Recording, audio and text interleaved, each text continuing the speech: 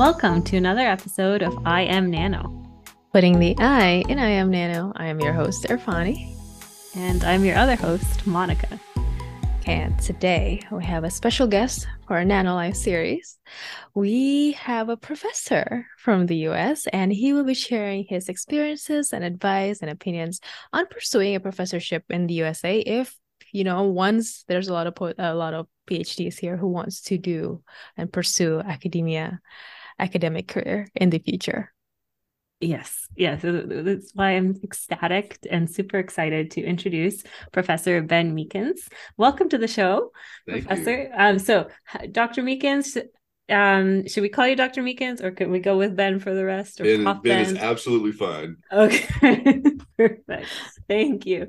And so, let's go with Dr. Ben. That's perfect. Yeah, that's what I usually get. So yeah, that's perfect. Okay, good. So Dr. Ben has a background in photovoltaics, solar fuel conversion, and catalysis. He holds a bachelor's in chemical engineering from the University of South Carolina and a PhD from the University of Notre Dame, where his thesis, and excuse me if I butcher this because it's so outside of my field, but his thesis was photocatalyst / co-catalyst systems and their roles in enhancing water oxidation. That's awesome. Sounds really exciting, actually. And then you did a postdoc at the University of Texas at Austin. So yes. Wide range of experience. And look forward to diving into that a little bit. Thank you for having me on. Yeah, so let's start from, just telling us a little bit about yourself. So what are your hobbies, interests, and role models in both scientific field or just in general in life? Absolutely. In terms of hobbies, they vary pretty widely. It kind of depends on where my brain is at any given moment. I have an interest in, carpentry is probably making it sound way better than it actually is, but woodworking and trying to build things. Mm-hmm. I like working on trying to repair stuff. Trying to fix things that break down. I grew up playing baseball and football. So I played baseball for 12 years, basically from the age of 6 to the age of 18, and then football from about, 7th grade. So probably like the age of 13 to the 18. Okay. I enjoy sports in general. Definitely, college football is probably my absolute favorite. I appreciate the talent that goes into professional football, but yeah, it's some of the stories that come through in college are always a lot of fun, and there's a lot more just joy and happiness among the players that are playing. Outside of that, I really like cooking. I also like playing games, mostly on PC. And I've got 2 daughters. So my older one is doing coach pitch softball, and my younger one is doing t-ball. And we'll be doing what they call junior coach pitch next spring. So it's sort of like a combination of coach pitch and t-ball. So I help coach both of their teams, which is something else. It's a lot of fun. Imagine a bunch of 4-year-olds running around that's so cute. playing t-ball. It is a hoot. That sounds awesome. Yeah, it's really great. In terms of role models, probably my biggest one was my dad. He basically showed me what it was to be a good father and how to treat people, especially. So when I was really young, he had to work a lot, I think basically 6 days a week.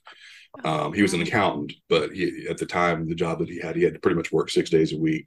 And like I said, I played baseball starting from 6, and at least in Little League, I think he missed 1 game in 6 years. Wow. And the game that he missed, it was because he was in the hospital getting his gallbladder taken out. And he still tried to get to the game. He just couldn't get discharged fast enough. So that's, that gives you some idea where he's at in terms of being a good father, right? And that's a great father. Yeah. And in terms of treating people, by the time I was in college, he had worked his way up from being an accountant at a smaller company to being the CFO of the Education Foundation at the University of South Carolina here. Wow. So he was in That's charge amazing. of like $300 million. He could have just exerted power, more or less, right, and Right. sort of bent people to whatever he wanted at any time. But instead, he made the active choice to, if the university was wanting to build something in the neighborhood, he would go and talk to the neighborhood leaders and say, "This is what we would like to try and do. Here's why we want to do it, but we don't want to just overturn your apple cart and just come in and bulldoze your neighborhood. Mm. What can we do to find something that sort of works for everybody?" And there were he like the he butted heads with the historical society a couple of times, but even there it wasn't fully adversarial. It was them saying, "Look, we think this is an important historical thing," and sometimes he would disagree and say, "Yeah, but is it really though?" But they would always try and find something. They would try and find some sort of mutually acceptable solution to the story. And he passed away in 2017, and we did like we had our family funeral, but we also had a public one, and it was a 500-seat venue, and it was standing room only. And I mean, I had I had my middle school football coach who coached me Yeah. for 1 year Yeah. came out from Texas to attend this public funeral. Like that's the impact that he had. So I know that was a whole lot about him, but that's why he's my role model in terms of not just being a father, but a husband and a son and everything else. Mhm. He's overall a great human being. Yeah, I mean, Yeah. I'm sorry, obviously I'm biased, but he was a great guy. No, and yeah. that's why, You're so I try and emulate it basically, and so Oh, yeah. that's amazing. Yeah. So that's he left a amazing. really strong legacy. Oh, he That did. was Yeah. what I'm Yeah. hearing. Yeah. Yeah. Absolutely. Yeah. Really very nice. Sounds so awe-inspiring just to be able to have that kind of impact to so many 500 people. Mhm, That's mhm. amazing. I'm sure more would have come if the venue was Yeah. It'd be great. so Yeah. Possibly. Yeah. that's a great that's a good thing to leave behind that you have that. Mhm. I'm trying to think of like a role model in science. It's sort of a combination. So I worked at Notre Dame. I worked with Prashant Kamat. So he's really well known in the field of like semiconductors and photocatalysis and that kind of stuff. They did a lot of work on solar cells, a lot of very fundamental work. So he has I think it's still a femtosecond. So they have. When I was there, we had a femtosecond transient absorption spectroscopy system and a nanosecond flash photolysis transient spectroscopy setup. So you could probe like super fast processes and then the ones that sort of ran out to longer time scales. But I know I think they still have those same systems. I don't think they've gotten any faster yet. I know he had people reaching out about like attosecond transient spectras, whatever. So maybe it's faster at this point, but they do a lot of work with like perovskites and all the newer types of solar cells. But he was probably my first role model in science, just in terms of sort of knowing how to develop a project. So he taught me. He was my advisor. He taught me how to develop experiments, but not just the ones to where you're trying to see how stuff works, but also thinking about things like the sort of blank experiments that you need to run to confirm that what you're doing is what actually causes it to happen. Because like that's running that blank is actually where my first paper came from. So we were doing this. It was deposition of gold on titanium dioxide nanotubes, and we were seeing this increase in photocurrent after the deposition of the gold. But he came and said, all right, do the same. Like we applied a negative potential to get the gold to reduce from solution on into like nanoparticles on the nanotubes, and then he said, okay, so run that same experiment but without the gold. And so we did it, and I measured before and after, and the photocurrent still went up. Not quite as much, but it was still like a 2 or 3 times increase. And so, of course, now then all of a sudden that spun off into a whole separate thing, and we actually never published the gold thing.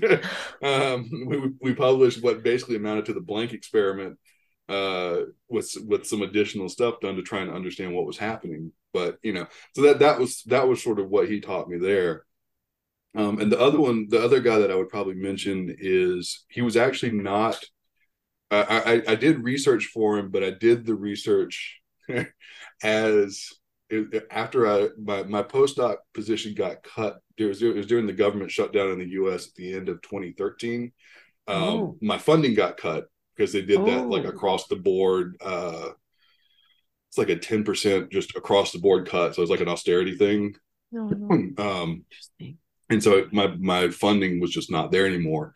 But so I was working for him just for free, basically, while I was trying to figure out what I was going to do. But his name is Buddy Mullins, C. Buddy Mullins, but he goes by Buddy. And he's a fantastic researcher. He does a lot of work with photocatalysis as well, but he does a lot of like surface science type of stuff, batteries, things like that. But in terms of being a role model, it was more about how to treat students. Not to say that Prashant was not also good with students. He actually evolved a lot even from the beginning into the end of my time with him. He sort of we like to claim credit for sort of opening him up, because he went from Facebook is useless and a waste of time to, by the time we graduated, he was pushing ACS to do like little video explainers and stuff like that, and he was like using social media and all that kind of stuff. But Buddy he influenced how I try and work with students now. So he would try and help students out, not just in terms of lab work, but like understanding when things happened outside of the lab, right? So like when I lost my postdoc position, I'd been working with him, just doing research, again, for free for a while. And then I found out my wife was pregnant, and I was like, I'm going to need to get a job that pays some money. Yeah. And so, and he went and helped me get it was a TA position. Okay. But, he helped me out. And that TA position led to a teaching position actually at UT. And then that sort of went from there to where I am now. But, it's that kind of stuff, being willing to take those extra steps that you don't necessarily have to help a student out. That's the kind of stuff that he was, well known for. And that's why he's so well liked among his students and, in his department. So I think those are probably my two biggest science role models. Yeah, sounds like great role models, both in, research perspective and also just treating students. Because, grad students go through a lot. And postdocs. But yeah. Absolutely. And postdocs. Yeah. Oh, yeah. So. And then, so I can't imagine how devastating it would have been to lose funding once you're in your postdoc position too. Like that. Yeah, that was something. Yeah. I actually found out I was going to the airport, or my wife and I were going to the airport to fly back to Texas, because it was like right at the end of Christmas break. Oh, that's no. right. So I got Happy New Year. Here you go. Exactly. And so my advisors, Alan Bard, he emailed me and was like, just so you know, here's what's happening, and let's talk when you get back. All right, cool. Oh man, great, thanks. No. So. And I will say, he was good too. Like he offered a couple of different paths, and he moved some money around, so it wasn't an immediate cutoff. I had basically he was able to buy me like 6 weeks to try and prepare, more or less, which was really, again, nice of him to do as well. He sort of juggled around his funding as well, as best he was able to at the time. So. Yeah, and that's really good. I think I'm seeing the theme of, just because it's not on paper, like you can always do something to help somebody else. Like, exactly. It doesn't hurt to go and help another person, another human being, That's it, exactly. Yeah. Yeah. You're surrounded by a very strong network, it seems like. Very positive, very positive. Very, very much so, yes. That's great. And I don't think people realize all the you get your PhD, you become a doctor, but then the aftermath when you pursue a postdoc, it's not all, glitz and glamour. It's not all easy, no. No, it's a really hard path to get. It is. In academia, to your position, it's very difficult to get the prof job, because the interview process is also grueling. Oh yeah. Well, Yeah. I mean, and honestly, even here, I got kind of fortunate, or not even kind of fortunate, very fortunate. I basically got in touch with the chair who I knew. I did my undergraduate here at Carolina, and then I was interested in coming back because Okay. it would have brought us close to family and all that stuff. And I pretty much just cold emailed the chair of the department and was like, if a position opens up, I'm interested. Let me know. And I mean that was probably like 2 years before he actually offered the position. But in that sense, I interviewed with a lot of different schools. I applied for traditional tenure track jobs and all that. Mm. And yeah, I mean, there was one. I think it was Auburn University. I applied for a tenure track position there. Didn't even get didn't get a response actually Oh, didn't at the even get time.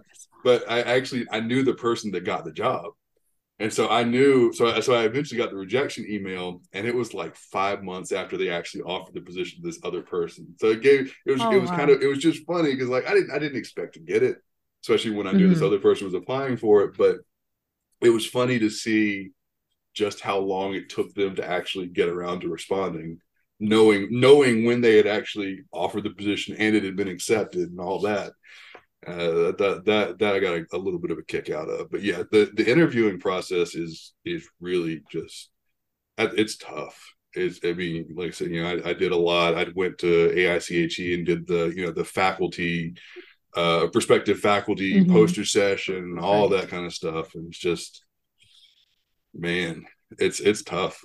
Oh yeah, Yeah. absolutely. And so what was kind of how did you decide to go say, oh yeah, I'm gonna go the professor route? Like why not go into industry? Did that ever play a part in your mind? Yeah, I mean, I thought about both. I think the main thing was being able to control what to obviously to a certain extent, what type of research I was doing, what I was studying, being able to pivot and see something interesting and at least be able to probe it a little bit and see if it's something that I wanted to pursue. I know that there are some industrial positions where you get a little bit of that freedom, but it does seem like although the funding side of things is nice, you're sort of locked in on like you're focused on this one area. It needs to produce certain results. Mm-hmm. They're always looking for um, like commercialization possibilities, that kind of thing. Yeah. Which is not it's not a bad thing.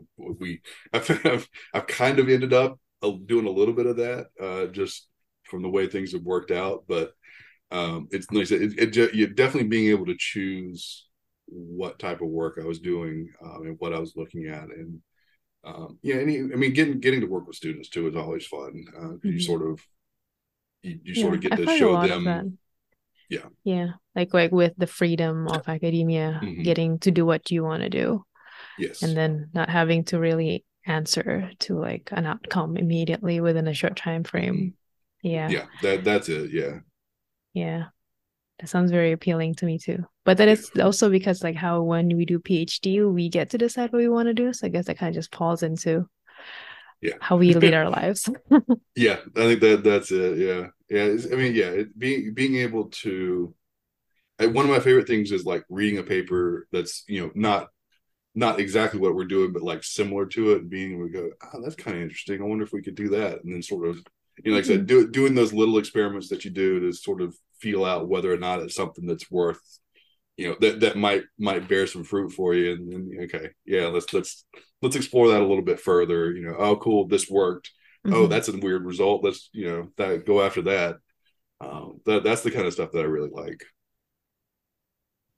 Oh yeah. And that actually brings in my next question of Mm-hmm. why did you choose the field of photovoltaics and solar cells? Like is that your specialty? Why is that your bread and butter? Yeah, so that was what I did a lot of my grad work in, was the photovoltaics. So part of that was actually the class that I took with the chair of the department here was called Next Energy, and it was about all basically just all different types of energy sources. So like coal, nuclear, solar, wind, hydrothermal, hydroelectric, uh, the forget the name of geothermal. There we go. Mm-hmm. All of those different alternative energy sources. And so that got me interested in renewable energy. And I wasn't sure exactly what I wanted to do yet. There's even stuff like carbon capture and that kind of thing. And I got accepted to Notre Dame, and I went and visited, and they sort of, they did those like presentations of, here's what my lab does. And one of them was carbon capture, and then one of them was like solar cells, photovoltaics, Dr. Kamat. And, I sort of, I thought about the two, and I was like, the solar cell seems really interesting. And so, I ended up pursuing that. And it's funny now that I've been at USC, most of my work is not on photovoltaics and solar cells. It's actually on like electrocatalysis. It's more on like, going back to the thesis title, it's more on the co-catalyst side of things. Okay. So it's like electrocatalysis and electrochemistry, fuel cells, electrolyzers, that kind of stuff. But what's interesting is it's still, a lot of the fundamentals are still the same, right? Like it's still current and voltage and mm-hmm. How they relate to each other and where your losses are and all that. It's just a different input. So, instead of using sunlight, now I'm working with, electrical inputs. So it's the scale is a little bit different, because with solar cells, you're usually in like, milliamp range, that kind of thing. And now I'm working in like amp ranges. So it's a little different, but it's still, all the stuff that I learned as a graduate student is still very much applicable, because there's still a ton of overlap in terms of the fundamentals of the systems and understanding what makes them tick, why something works, why something doesn't, and where you can improve it beyond that. So yeah, it's a lot of fun. That really interesting. Awesome. Yeah. And I especially like how you mentioned that one mentor that says, oh, do the blank first, and I guess you can carry that with you into your research. Oh, very much so. Well. Absolutely. Yeah, we always have to do blanks, because even like doing electrolysis, we always want to say, oh yeah, we're doing this reaction, but we got to do it, usually, like for us, it's usually under nitrogen conditions, right? So nitrogen shouldn't be reacting at all for most of what we're doing anyway. And so we have to do that and actually confirm that we don't see any current passing to indicate, that proves to us that, okay, there's not actually a reaction happening until we introduce the reactant that we actually think we're doing something to. So yeah, all those blanks are like that. That was probably one of the biggest experimental lessons, at least, that I learned, was always check your blanks. Just to be absolutely sure that what you say you're doing is what is actually happening. Yeah, for sure. I mean, it's easy to kind of like, oh, let's do this, let's do that. But you got to start from like the most basic, just to be really sure. That's it. Exactly. Yeah. You always got to make sure you cover all your bases. Like I said, it's good to get excited about something, but then you got to stop and go, all right, wait. Yeah. let me check. So, it's too easy to get excited. And it's like, absolutely. Absolutely. Yeah. I mean, now that you mentioned you went back to how, you did your thesis back in PhD when you were in grad student, I assume that you had a great time. And as a grad student, your research was mostly, yeah. Yeah. Can you tell us a little bit more about your time as a grad student and how that translates to your time now as a professor? Yeah. So as a graduate student, like I said, most of the time it was very fun. There were, of course, always, I'm sure you guys know, like there are always some times where things are less fun. You're trying to, maybe your experiments aren't working, or, you're preparing for, any of the various like hurdles, that come along, like getting into candidacy and all that stuff. But for the most part, it was really good. I had a good group that I was in. So, not just my professor, my advisor, but the other graduate students and postdocs that were in the group. It was a good atmosphere. People were very supportive. It wasn't one of those groups where people were stepping on each other to try and build themselves up. People would work together and, solve problems and work on stuff and talk about issues and figure out what was going on, basically. We used to we would have, I think, roughly monthly lab cleanup. And then after we did lab cleanup, we would go out and get lunch, right? So, we would walk to... That's so nice. Like, a restaurant that was within walking distance. They had started building some stuff up. So we would go and get pizza and things like that. So it was that type of stuff is it a big made lab? It was... honestly, I'm not sure if it was or not.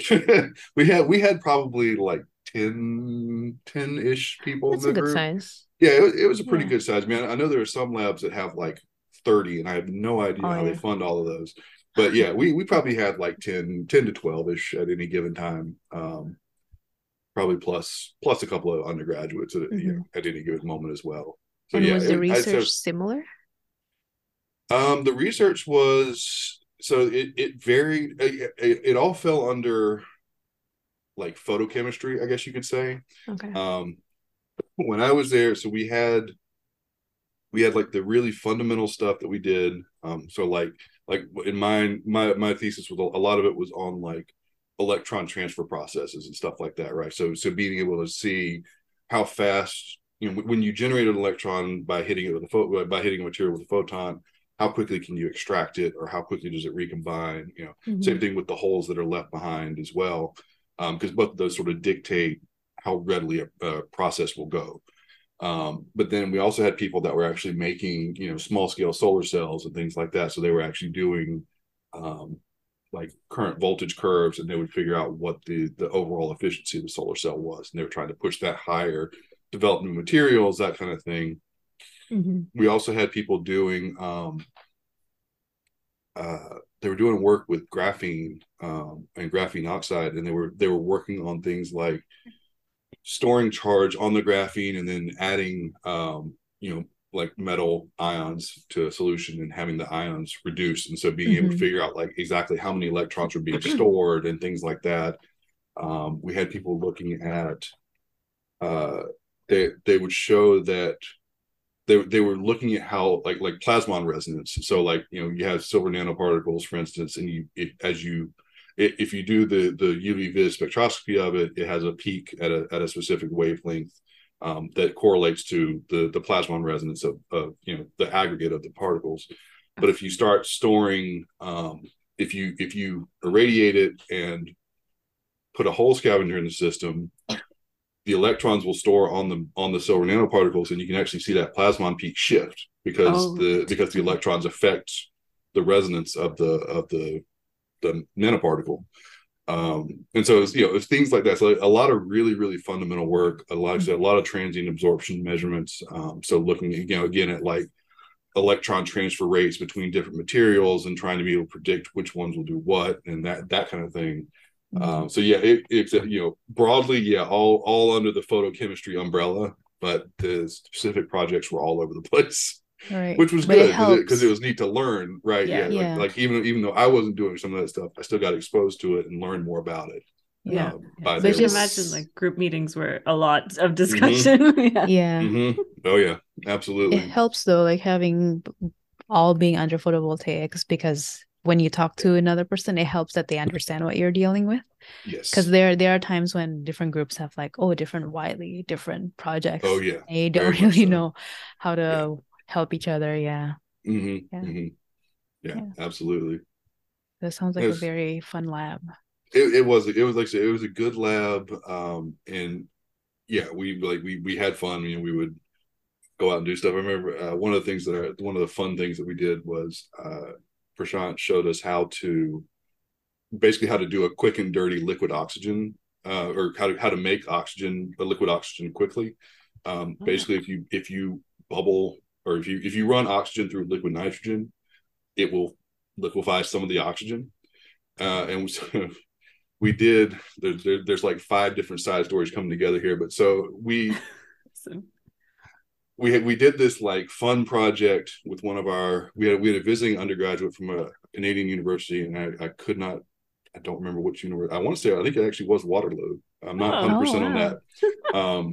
His name was Blake, and he did this like fun little, just small video where basically like those powdered donuts that have like the white powder on them, right? Yeah. So that's actually titanium dioxide. It's a whitener. So if he took a package of those little donuts, scraped the powder off, basically washed the sugar and stuff out, and so all that was left was the titanium dioxide. Made a solar cell with that and some Starbucks tea. So there are certain teas that have like you can if you soak the tea in the water, the color that comes out is a dye that is actually photoactive. It's not stable, it dies very quickly, but he made a solar cell out of the donuts and tea. And did a little video about it. It got very popular on YouTube for a little while, that kind of stuff. But all that, so we had some powdered donuts around, and Prashant put this powdered donut in the bottom of a dewar that had liquid nitrogen in it, and then like I said, ran the oxygen through it, and so it made liquid oxygen, but it soaks into the donut because the donut, of course, is it's porous, right? Yeah. And then he do like take it outside and light it, and it doesn't blow up.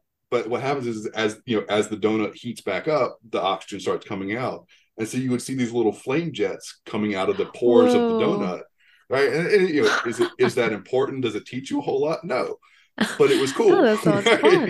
It was just a lot of fun. So yeah, that was sort of the environment for the most part. That sounds like a really fun environment. Yeah, it was and good. We got to try some stuff, and like I said, I think we get to claim that we sort of helped him evolve in terms of being able to use social media and things like that. So it was a good collaborative environment for sure. Mm-hmm.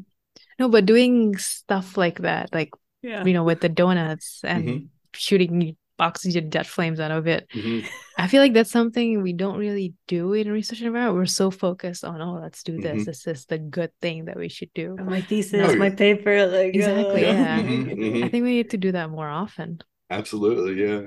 You do that in your lab? Get you some donut flames. I'm trying to think if we have something similar to that. I don't know that we have, but we'll have to find something. Yeah, we need to come up with something like that. Yeah. You need to continue. Got to keep up the tradition. Absolutely. Yeah, exactly. That's awesome. Yeah. So anyway, I'm sure now that we have heard a lot of fun stuff about your lab, I'm sure you had some challenging times too, right? Would you mind sharing some of that? Sure. Yeah. I think the biggest challenge I had as a graduate student was learning how to do research. Okay. Yeah. So I did a little bit of research as an undergraduate, but it was really, I guess, unstructured. I had like a general goal, but I wasn't really being mentored a whole lot. And so I didn't quite know, I was just sort of winging it more or less. And so that was probably the hardest thing was just learning how to do research the right way. And it's just, not necessarily designing the experiments, but learning to plan and sort of think about stuff like the blanks, right? All those little details that you got to pay attention to and make sure you got everything covered, and how to think about a challenge and focus on extracting the useful information and even being able to synthesize everything when you're writing the paper, right? You gotta think about how to tell that story and things like that.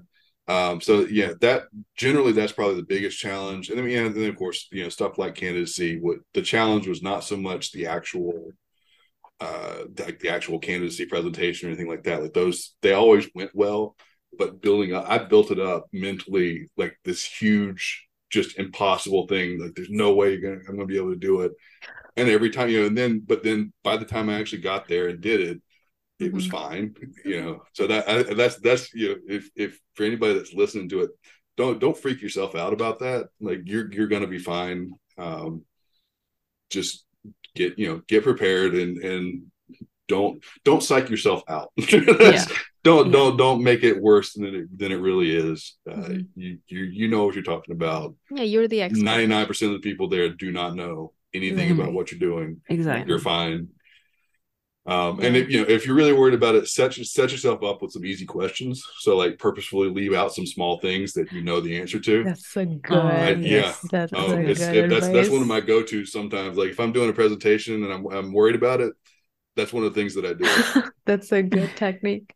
That is. And it's good that you mentioned you, even at your level of being a prof and everything, that there's still sometimes you worry about little things. I still like when I'm doing a presentation, I still it's not as bad now because I've done it enough times where I can remind myself, no, you do know what you're doing. But imposter syndrome is a thing. I still, there are some days I'm like, man, do I know what I'm doing? And it's Wow. just one of those things you have to remind yourself that you do know what you're doing. Mm-hmm. You are smart. There's a reason you're doing your stuff. You wouldn't Mm-hmm. be here if you weren't. Um, Yeah. so that's an ongoing thing. I'm sure there are probably some people that don't worry about it as much, but Mm-hmm. not me. Yeah. Just want to mention like what you said about planning experiments. At Mhm. least for me, when I know something wasn't working, I'm so psyched to go back in the lab and just do it again. But then sometimes I don't really take the time to think about it. Mhm. Maybe, do you see that often? I know that it happened to me. Yeah. I have to, yeah, I absolutely have to like restrain myself in terms of not getting. I think a good example was, so one of our experiments we were doing was like, it's the electrolysis. It was electrolysis of anhydrous HCl. So this was like a year and a half ago or so. Oh, nice. Okay. And we got this like super high current. It was really good. Looked like everything was working. And then we stopped for a second and we looked at the data and we realized that it was a straight line. And what that means when you're doing electrochemistry is you probably have a short. Like you basically just have a resistor. So it's not actually a chemical reaction that's happening. You're just passing current, right? And we went back and like we stepped back and checked the resistance of the cell, and we realized the resistance was like an ohm, which means that Oh, the two sides are supposed to be separated. There should be yeah. like kilo ohms of resistance, that kind of Mm-hmm. thing. Yeah. And there wasn't. So like there was a pinhole or something, and so we were like, oh damn it, all right, well. that was not as good as we thought it was, but it was good because we stepped back, we caught ourselves basically before we like went Yeah. running off. We're like, we've solved the problem, everything's Yeah, great. yeah. Yeah. Eureka. Yeah, so of course, and it did work. Like, well, we Yeah. went back, we fixed everything, and it works, just not, Yeah. it wasn't working exactly like we thought it was. Mm-hmm. So we were still able to do what we wanted to do, but that's the big thing, is just when you get a good result, be excited. Like, I'm not saying don't celebrate good results. Absolutely celebrate good results. Just make sure. just Yeah. just take a second, Double stop, check everything. evaluate it, double check it, make sure you can do it again. Mm-hmm. And I think that's probably the other thing I learned as a graduate student was, when stuff is working, don't stop.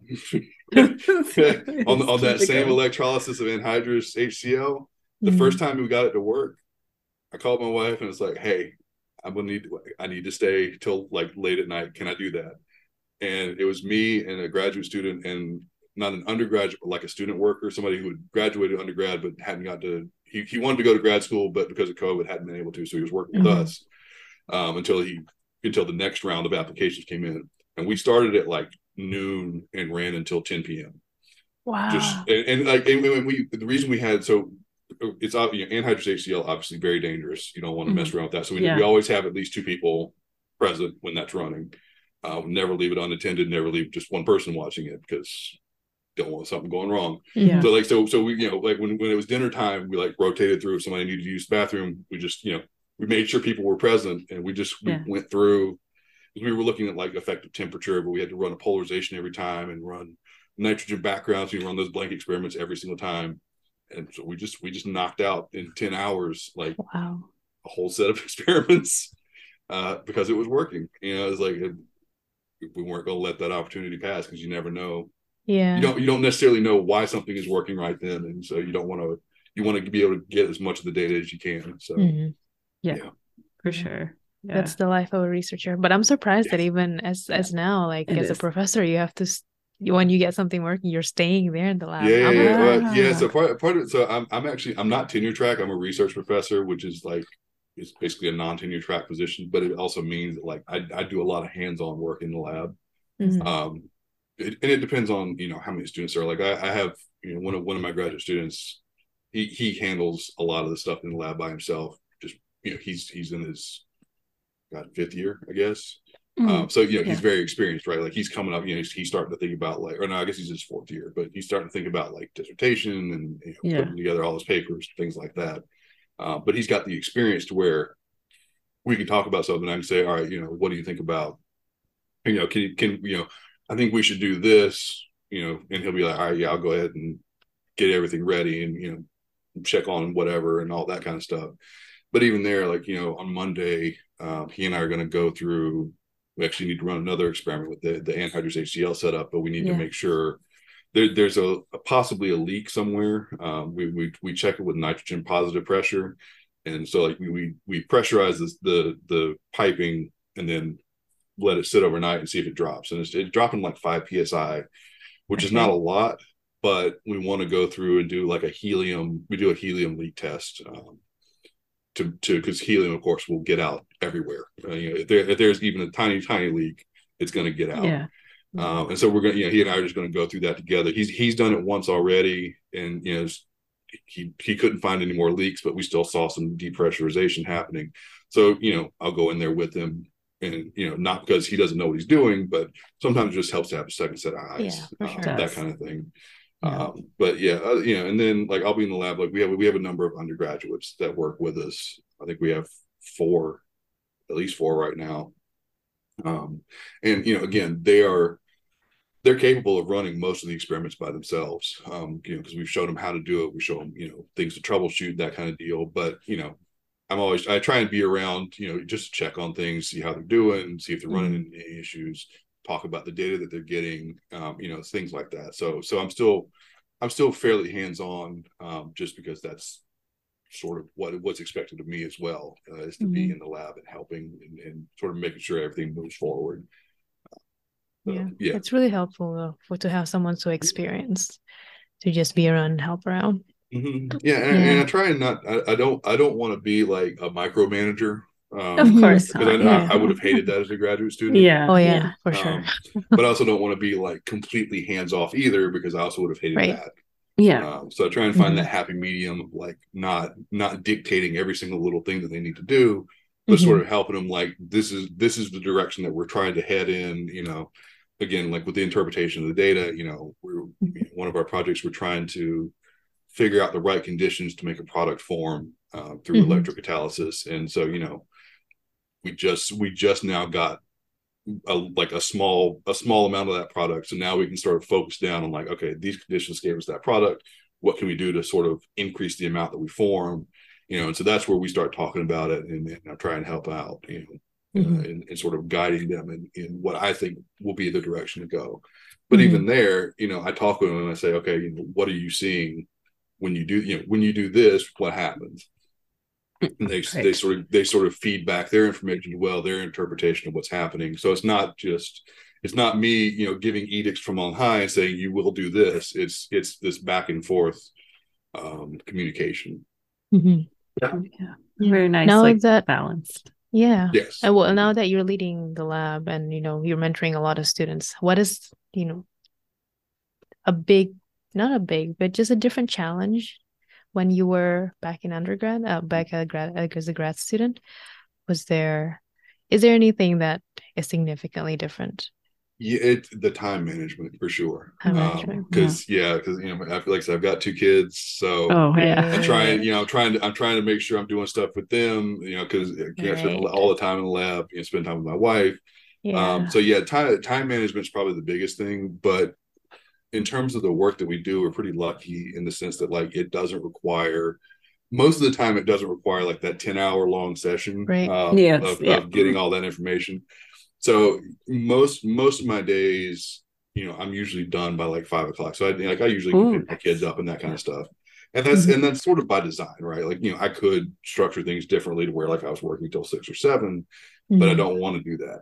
And so and that does mean that like sometimes, I'm a night owl, so it works out, but like sometimes I'll do administrative stuff or writing or whatever later at night, after my kids are in bed, after my wife goes to sleep, that kind of stuff. And so, but that works for me. And the thing is we try, one of the things that we make clear to our students, like especially our graduate students and postdocs, is our expectation is that you have a work-life balance.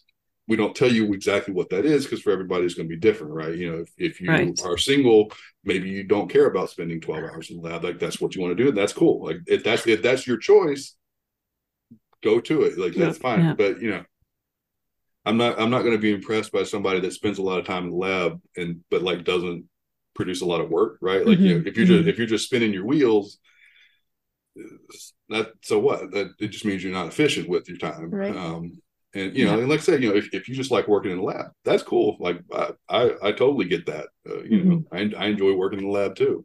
But we don't require weekends. You know, we don't require, we suggest that like roughly 9 to 5 is a good thing to aim for, because that's when a lot of people, like, you know, if you're having meetings and stuff like that, that's sort of what people expect, right? Like that's, you know, that's when they try and time stuff out. But at the same time, you know, we have, you know, if you have a doctor's appointment, like you don't have to ask permission to go to the doctor. Just go to the doctor. As long as you're getting your work done, right, that's fine. Do your thing. Like, you know, you need to have some flexibility. I mean, even stuff like, so that, like, that's the kind of thing. Like when you know, we make sure that people are sort of moving where they need to move. Yeah. But we understand that that it's not, you know, again, you can't just say like you must be here, and here. That's not going to work. Things happen, and so, like I said, as long as things are progressing like they're supposed to, then it's all good. You know, if we run into an issue where like somebody's not doing what they need to do, then you know, that's a different story. But even there, you got to talk to them and find out, right? You know, if something's going on that maybe you don't know about. That also happens. So, you know, that's part of how we try and do things. Sounds like a very nice lab culture. I really like very good, great culture. Along with that, you do some science outreach as well. So you're very much like a positive mentor, like in your group, I think, and I'm also in the science community. I'm finding that's what I'm getting the vibe. We try. I can tell from the whole donut experiment. That's true too. Yeah, that's awesome. And you have this initiative called Open Science Presentations, and that's pretty awesome. And that's how I guess I kind of connected with you. Yeah, that's true. It's great, and it's available on Twitch, and you do pretty much every week at Friday nights, 10:30 p.m. Eastern. Yes. It seems like you do it nonstop. Like every week of the year, you seem to have like a schedule. Yeah, we have time management. Yeah, time management. Yes, it's there's a reason it's at 10:30 on a Friday night, because that's when I can be sure that my kids are in bed. That's true. Yeah, although to be fair, I'm trying to find ways to be a little more flexible with the timing. Like if I can do it during the day, like, you know, around like lunchtime Eastern time, then that opens it up to some more people as well. So I'm starting to get a little more flexible on that side of things as well. Oh, nice. Yeah. No, it's a great initiative, and it's available like just freely. Researchers come and can do a presentation, and it doesn't have to be experienced researchers. It can be someone like the PhD students, like their Viva or dissertation. Oh yeah, absolutely. Yeah, I mean, we've had undergraduates that were doing research and gave presentations. Yeah, awesome. The idea is basically like it's conference style talks, so like seminar style, but without the rigorous framework. Yeah. So there's not a hard time limit on the presentation. You know, there's not a hard time limit on the question and answer stuff afterwards. And the idea is that it should be like a low stress, fun place to show off your work. So, you know, all the little details that you don't get to talk about in a conference, you know, whether it's because it's something that didn't work, or, you know, it's something that doesn't fit strictly into the story that you're trying to tell. You get to go into all those little details and talk about the cool stuff that you're doing, and why you think it's cool. Exactly. And so, you know, so we've had talks that when, you know, people have gone as short as 15 minutes and as long as like an hour and 15 minutes. And all, you know, it all works. And the talks have been from all different backgrounds. You know, we have chemists of every flavor, you know, organic, inorganic, polymer, biochemistry, all of that. We've had botanists, biologists, psychologists, parasitologists, engineers from different types of engineering, developmental psychologists. So one of the talks was about how you can tell, you can actually learn about the emotional development of infants, so like less than 2 years old. Whoa, based on where they look. And I don't remember all the details off the top of my head, but it was a really great talk. And it was basically like, they could, yeah, absolutely. well, I might look it up in a minute, but yeah, Yeah. it's a really cool talk because it's just like, you know, they do they set up these situations with the infants, and then they have video of it, and they basically use eye tracking to like see where the infant is looking, and they can figure out all this stuff about what emotion, you know, whether it's like happiness or nervousness or, you know, fear or whatever, like all these different things based on where the eyes are, and they can track, you know, they can see statistical differences based off of that, and all, like, it's all kinds of cool stuff. So we have like research like that, and then we also had somebody that gave a talk on the botany of Black Panther, and so it was about like, you know, because like a big part of Black Panther, the first movie is like they have the plants that they grow, right? Yeah. And so Dr. Morgan Hallowney, I think I hope I pronounced that last name right. I don't remember for sure, but he works in industry, but he's a botanist by trade. And so he talked about like all the stuff that was in the movie, you know, what was actual, you know, that what matched what botanists really do versus, you know, the movie magic side of things. And there's a lot of it that was actually like that worked with, you know, what actual botany research looks like.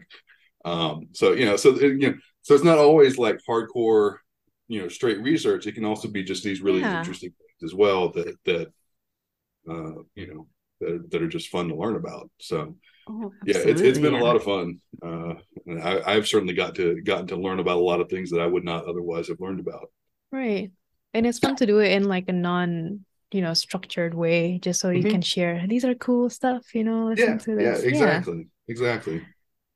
You're funny. You're a Marvel fan, so I feel like you need to go. No, I was registering about the botany of Black Panther. I'm like, are we talking about the Black Panther, like the actual animal, or are we talking about the movie? I was trying to register that until you said the movie. I'm like, okay, we're talking about the movie. Wow. Yeah, that one was a lot of fun. Like I said, that was very cool because there was some stuff that was not obvious, but you know, as Morgan was talking about it, like, you know, he's like, check this out. It's like, oh, all right, very cool. Yeah. Did not know that. That's awesome. I would definitely recommend anybody check that out. Like I said, that was just a really cool talk. Yeah, that's definitely like something to discuss. Opens the conversation, like for that. And I botany guess as well. Sorry. Yeah, go ahead. No, just like the botany all of a sudden, because we're chemists. Yeah. So botany is just like. Oh yeah. Oh, it's like, whoa. I mean, we've had people do talks. I mean, like the developmental psychology thing with the infants, right? Yeah. Like, I would never have been exposed to that. Yeah, exactly. But, you know, got to learn all about that. I got to learn about, you know, AI, and we had a computer scientist who like uses AI to do a whole bunch of other like predictive things with, you know, biology, but then he also used it to like figure out, like, you know, you could feed the program like certain parameters and would find like the most complex molecule that it could generate that fit those parameters, you know, just like off the wall stuff that doesn't have a strict usage, but it was just cool. Like, it was just neat to learn about. And it's like, that's a fun thing because that's not something you're ever really going to be able to give a presentation on, but it doesn't mean it's not worth talking about because it's really cool. It will attract more people to do science. Yeah, exactly. Kind of exactly. Yeah. Well, I think the thing is too, like me as a chemist, I would never go to a conference on whatever the infants looking in a certain direction. But this gives me the opportunity to like learn about it. That's it exactly. Like you get exposed to all this other neat stuff, and you know, there's people from, you know, literally around the world. I think we're up to like 10 different countries now, and you know, hopefully we'll get more. But like, you know, like it's cool stuff and it also helps people. I mean, some of the, you know, I mean, money's an issue, right? Like sometimes people, it's expensive to go to a conference. Oh yeah. You know, and I mean, it's expensive for me to go to a conference in the US. I can't imagine somebody having to travel internationally. Right. Like, you know, if somebody wants to come to like, for chemical engineering, it's AICHE. So it's the American Institute of Chemical Engineers. That's like the big, you know, thousands of people coming to the conference kind of thing. And, you know, it's twice a year, and I mean, the registration alone is like $500. Yeah. You know, then you add in, you know, like I said, if you're flying internationally, you stay at a hotel, you know, the hotels, you know, even though it's a sort of I guess discounted rates. I mean, you're still looking at probably $100 a night at Mhm. best. At best. So for Yeah. figure 5 nights, roughly $1,000 plus plane ticket plus every food and everything else. Yeah. It adds up real fast. And with Mhm. this, you get a Zoom link, you join it, and, Exactly. and you're Thank you. broadcast to anybody that wants to watch it. So like, Yeah. that's the other thing I like about it is it doesn't require a ton of your time. Yeah. Mhm. Doesn't require any money aside from maybe like if you buy a microphone or something like that, even that Right. $50. Exactly. I think that's how much mine costs. Like it's not super expensive. Yeah. So yeah, I think it makes it a little bit more accessible too, which is nice. Mhm. And like I said, like you said, the fact that you get to learn about stuff that you would not have otherwise been exposed to is that's one of my favorite parts. Is you just get to learn about all this cool stuff. Mhm. Yeah, of course. And I guess that's what kind of drives you to keep doing it. Oh yeah, absolutely. The main.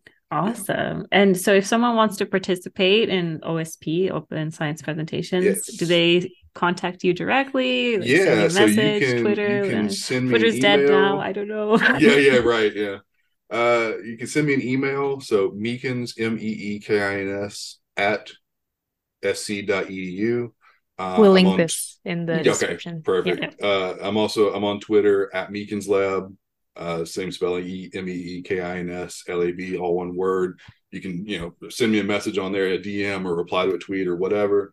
Mm-hmm. I think you can probably contact me on YouTube somehow, LinkedIn, pretty much any way. Okay. Mastodon. I'm on. I'm at Meekins Lab at fediscience.org. FEDI science.org. Get in touch any way you can. Please, absolutely feel free to do so. Reach out. Don't worry about like whether you have enough or whether your work's good enough. If you can talk for 15 minutes, you're good. Like that's awesome. You know what I mean? Like that's as long as it is some kind of science or science related thing. I mean, we've had like chemistry and math education, like people developing ways to teach chemistry and math, right? Mm-hmm. It's all related. You can quantify it. Oh yeah. All that kind of stuff. So yeah, anything like that is absolutely welcome. Please reach out. I've gotten very good at cold contacting scientists. Yeah, unfortunately, everybody's been very nice. Not everybody responds, and that's fine. But the people that do respond have been very nice, even when they say no. So I do appreciate that as well. That's true. It's always good to have. And there is something on the website also called Science Palooza. So I'm wondering what that is. Yeah, so that was that was me not being very creative in terms of coming up with a name. During the past 2 summers, I've done like I guess the best way to describe it is like a conference live stream. So the idea is, it's set up to go. I plan for it to go, like 24 hours, just straight, and just have presentations. Like normally, I normally try to start at like 9 a.m. Eastern time on a Friday. Okay. Because my kids are in school. Right, that's true. And then and it just goes. And so the idea is like normally the streams are at 10:30 at night Eastern time, which basically excludes like almost all of Europe, Africa. Just time zone wise, like it's difficult because it's like 4:30 in the morning there. Yeah. And so this way, by starting at 9 a.m., you have many more time slots available. Okay. And so I basically, like you just have presentations throughout the entire day. Awesome. It could be from any number of fields. And so I think the first one we had like 5 or 6 talks. The one this past summer was like 8 or 9 talks, something like that. And so it's growing. It's getting there. And so and that's where we have a lot of the people from different countries. So like this last one we had, I want to say Germany, maybe Scotland. So somebody in South Africa, India. I feel like there was somewhere else I'm forgetting, but I think Canada was in there as well. So lots of different countries, and like I said, that it makes it a little bit more accessible for people that wouldn't normally be able to give a talk. And so that's what Science Palooza is. It's just a longer stream than usual to sort of give more opportunities. Perfect. Yeah. And your dose of science in like one day. Yeah, Yes. exactly. Yes. Exactly. There you go. And it's available on YouTube after the fact, right? Yes. Yeah. Mhm. So then you can always catch up. Yes, absolutely. Yeah, yeah. But as long as I always ask permission from the speakers, in case they have something that they don't want, kept up publicly, Yeah. or if they're like writing it up or whatever. But Yeah. as long as they agree to it, yeah, then you get. I upload the talk and the Q&A afterwards, and so it's there as an archive. There it's for them to do with what they want. They can download it, and put it on a website, whatever. And then anybody that wants to check out the old talks are more than welcome to do that as well. Absolutely encouraged to do it. Like I said, they're all over the place, so you can probably find something you're interested in. Yeah, for sure. And there's also a very active Discord as well. I've noticed that. And the Twitch stream also is very interactive. So good job. Like kudos to you Appreciate it. for doing that. And so are you planning to do some TikTok dances in the future? Yeah. I don't think I would subject anybody to trying to watch me dance. It would not be pretty. I was not blessed with rhythm at all. I have thought about doing so. One of the videos I did, so when we published our most recent paper, was the anhydrous HCl one. Okay. I tried to do like a short form, like phone, like like the YouTube shorts and TikToks, like they have like the vertical format. Yeah. I tried to do something like that. It was basically like a 1-minute summary of like, we published this paper, here's the main results, check it out, that kind of thing. So that might be something that I would look at doing more of in the future. I think that's a great format. Yeah, that is great. Yeah. I think we discussed something like that too. Yeah. Funny, yeah. Like that's worth a shot, because I think we brainstormed something similar to that too. So yeah, I would start it. Go for it, Dr. Ben. We'll have to see. Like I said, graphic design is definitely not one of my fortes, but I will see what I can do. I need to watch more of what's his name, Dr. Dre 4000. He's the chemistry professor who he and his lab group do some wicked TikToks. Man, they can all dance. I don't know if that's like a prerequisite for working in his lab, but I swear every one of them is good. I need to get some tips from him. Yeah, man, they throw it down. That's a talent, you do chemistry and you can dance. So yes, yeah, exactly. We need more scientists who can dance. That's true. I agree. You need some rhythm. Yeah. So somebody else that is not me. It's not me. Don't feel too bad. But it's not a prerequisite to anyone being intimidated about going into chemistry or science. No, based on the chemists I know, it is absolutely not a requisite. So it makes you more interesting, I guess. That's right. Absolutely. Yeah. So I guess that's all my questions in that fact. Oh, I guess do you have any advice for doing and creating presentations? Would be the final question regarding your open science and in general. So for open science specifically, the main thing I recommend is include a little bit of extra background, just because you're talking to people that aren't necessarily in your field. Sometimes they are, but it's always good to just add a little bit of extra explanation, especially like the motivation, why are you doing what you're doing? And same thing for any like special techniques. Why do you use this specific technique? What do you hope to learn from it? That kind of thing. More generally, when you're making the presentation, remember that you are probably the expert. Nobody else, you're doing research that nobody else is doing. So don't get nervous. Don't get as nervous as you might otherwise get. Just remember that you do know what you're doing. Use lots of pictures. I've heard from several different people. Always try and have like one image on a slide, or at least one image on a slide, on every slide. I don't always do that. I don't always follow my own rules, but that make sure you're telling a story. Right. And I always one of the things that I always try and do in mine is explain is that background, like why what's the motivation for what we're doing, what's the application outside of it. And I think you can do that even with really fundamental work. because when you're doing fundamental work, there's always some reason that you're looking at that fundamental process or system or whatever it is. And so it's always good if you can tie that into the bigger picture for people, because then when they see that, they go, oh, okay, now I understand what the point of doing this is. And I think that's always helpful, because if somebody's not in your field, or if they're not really familiar with the subject that you're talking about, they're not going to necessarily put that together. And so it's good if you can do that for them. Mm-hmm.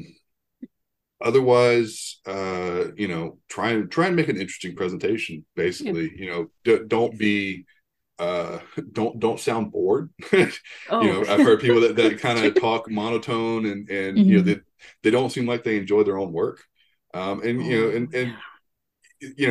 not the worst possible thing, but it's okay to be excited. Like, your work is cool, show it off. Be excited about it.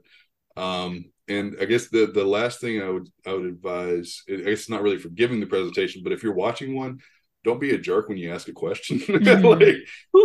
Even if you think somebody is very, very wrong about something, like, if you think they are genuinely incorrect about something, talk to them after. Like, don't make it a big public thing and try and embarrass them. Like, that's not cool. Don't do that. That's not cool. And and if you want to ask a question or get a clarification, try and ask it in a nice way. It doesn't hurt you to do that.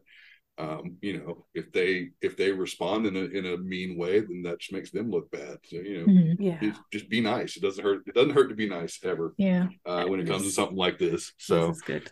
Yeah, I want to add something to Monica's question. I mean, because at least what I've seen, a lot of grad students, we naturally like to work alone sometimes, like most of the time.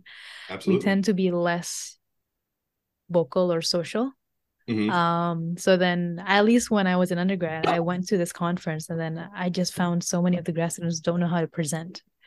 Like, they're not very good at telling a story, or being very monotone. So I think, like, having a platform where we can just talk about it in a relaxed manner will really help. Help. Absolutely. If anybody's listening to this and they want to, like, give a practice talk, reach out. 100%. That's Contact a good Dr. Ben. That's a good place to do that. But the other thing you can do too is give a practice talk in your group. You just get a couple of people. I did that when I was a graduate student as well. We gave talk, like, as we did talks as part of, like, a group meeting or whatever. But if you had something coming up and you needed to give a practice talk for it, I could pretty much always ask at least a couple of people and say, hey, can you come watch this real quick? Take 30 minutes. And they'd watch it and say, okay, this looks good. I would change, this was a little confusing, on this slide, it's really busy. Can you take some of this stuff out? That kind of stuff.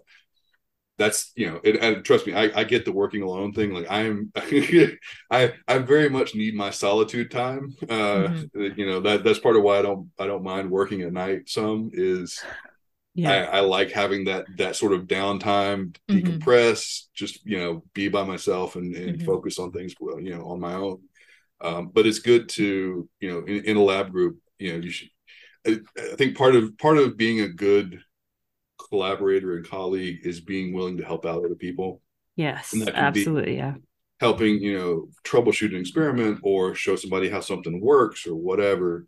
But it's also stuff like being willing to watch a practice talk and give some feedback, and again, don't be a jerk. Like, you can tell people, I don't like how this, the way this sounds doesn't seem quite right.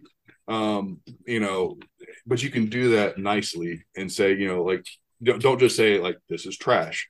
You can say, like, okay, this slide's a little confusing. Here's why it's a little confusing. To me, it would make, in my head, it makes more sense if you did X, Y, and Z, right? And so, like, that's the kind of thing that sort of goes into that group vibe as well. Like, if you want to have a good group, you need people that are willing to work with each other. And it doesn't mean you got to be best friends, right? You have your own life, but being willing and able to work with other people in a positive way is a big thing.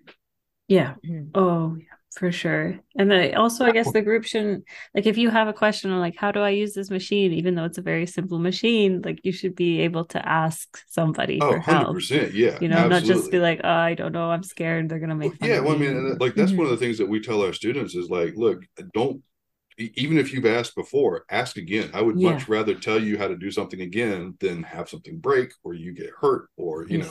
some experiment, like a chemical leak out into the lab. Like I do not Yeah. mind telling you again how to do something because Mhm. it means you care about learning.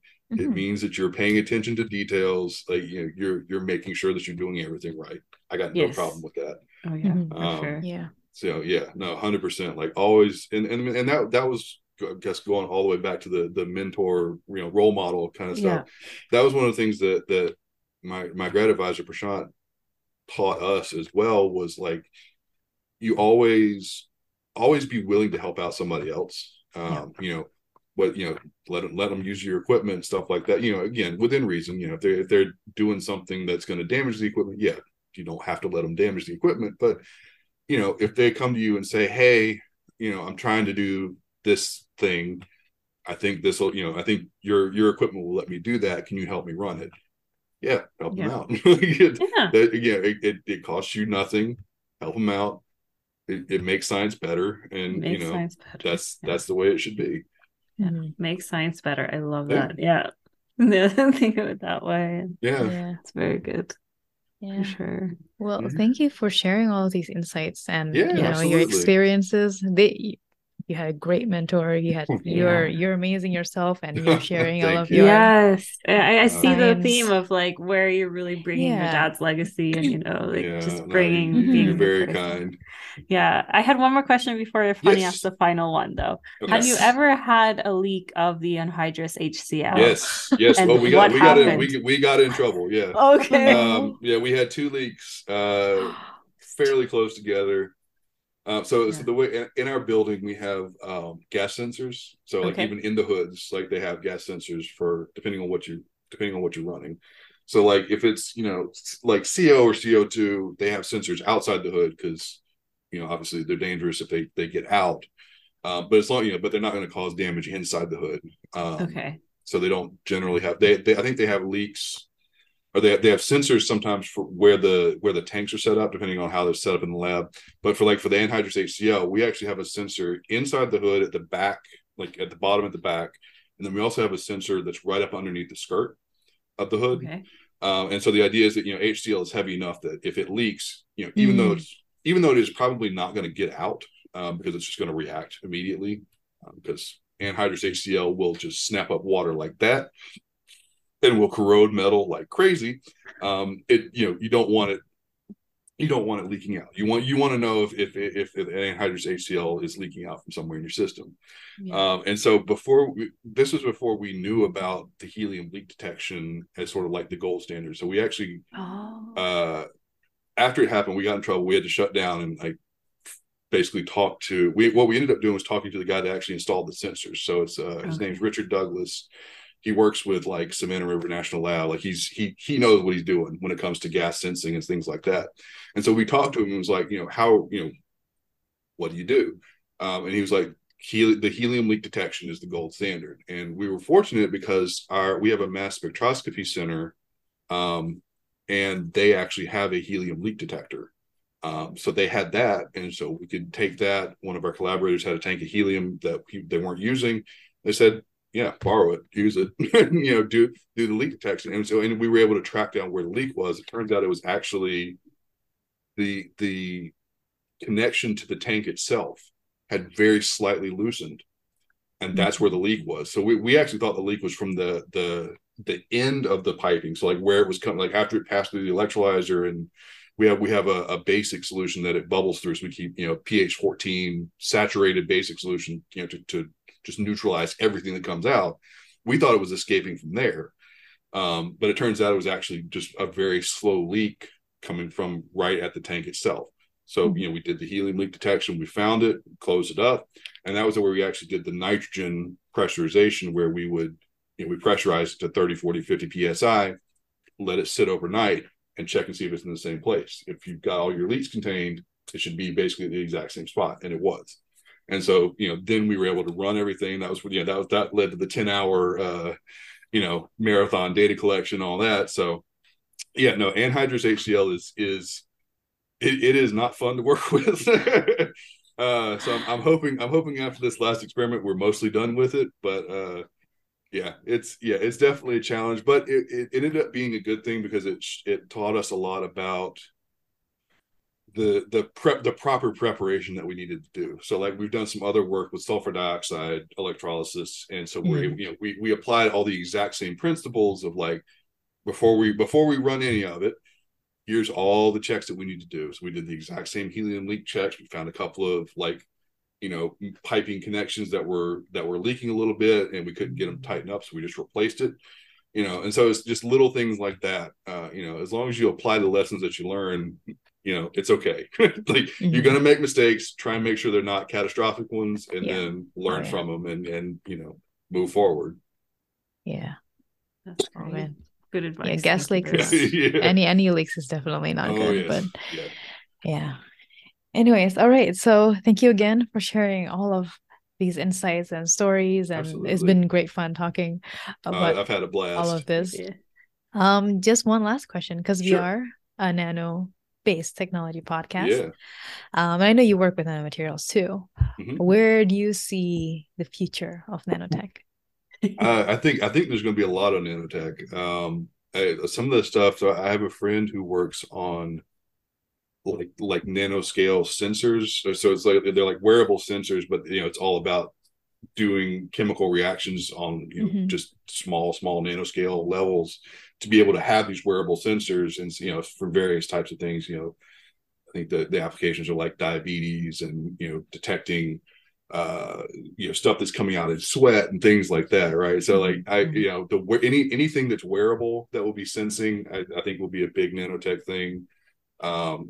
There's some really cool stuff going on with like nanoscale, nano to microscale reactors, where people are like, they're figuring out how to do reactions and then separate the products without having to do an actual separation, like a physical, like distillation or something like that. Like they can just flow it and control the flows, and it separates like 99%, purity and things like that.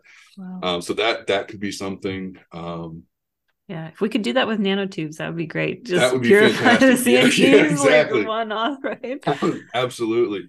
Yeah, I mean, I think that'll be one of the other big things is just anything with catalysis. I think figuring out how to make small particles and keep them stable. That'll be a big thing. Let's see what else. Oh, energy, like computer chips and things like that. Like those are somehow still getting smaller.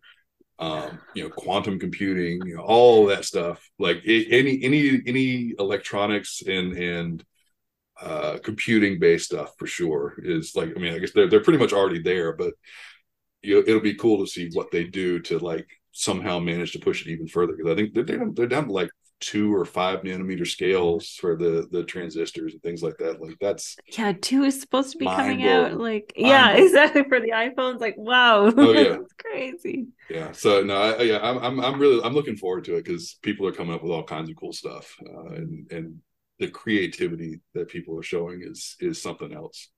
Yeah. And that's not to say that we don't have nanotech in real life right now. 100%.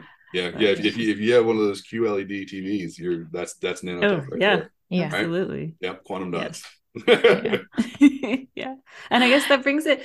I'll mention, because I know you mentioned nanoseconds versus femtoseconds, but comparing those two scales, nano is very slow in that sense. Oh yes, nano is a slow one in that regard. So maybe all the femtosecond stuff was wild. Like that is wild. That's seeing electrons actually form and like sit for a little bit and then do something.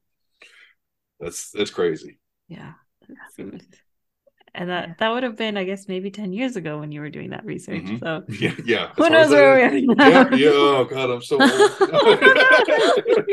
It's great. I mean, like I said, from what I recall, like when I was still there was a company that was talking about like an attosecond. They were basically gauging interest of like, if we built this system that could do attosecond transient absorption, would you be interested? Yeah. And Yeah, like I said, I don't know. Maybe they haven't done that yet, but the fact that you could, I mean, if you're on an attosecond scale, you could literally see like all the electrons that are like, you know, if you shine like a photoactive material, you hit it with sunlight, you could actually see even the ones that recombine almost instantaneously. You could probably catch that, and all of a sudden now you're starting to like probe the most fundamental processes. I mean, that's crazy to think about, but Yeah. you know, it's not a matter of if, but when. Yes. It's And crazy. just to clarify for everyone, that is 10 to the minus 18 attoseconds.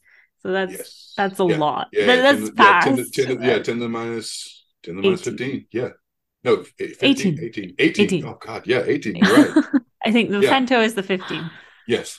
So yeah. Yes. Okay. Because pico is 12 and femto is 15. Mm-hmm. Yeah.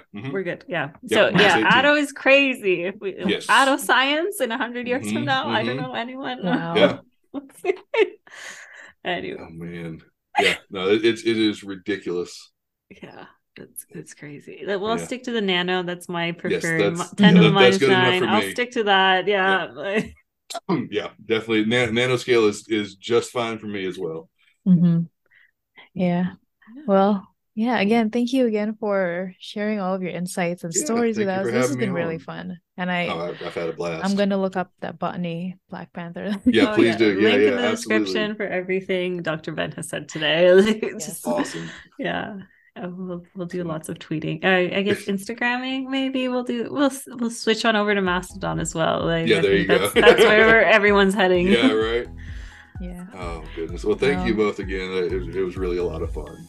Yeah, thank you again. And I guess that's all the nano for today. Thank you guys. Thanks everybody. And stay curious.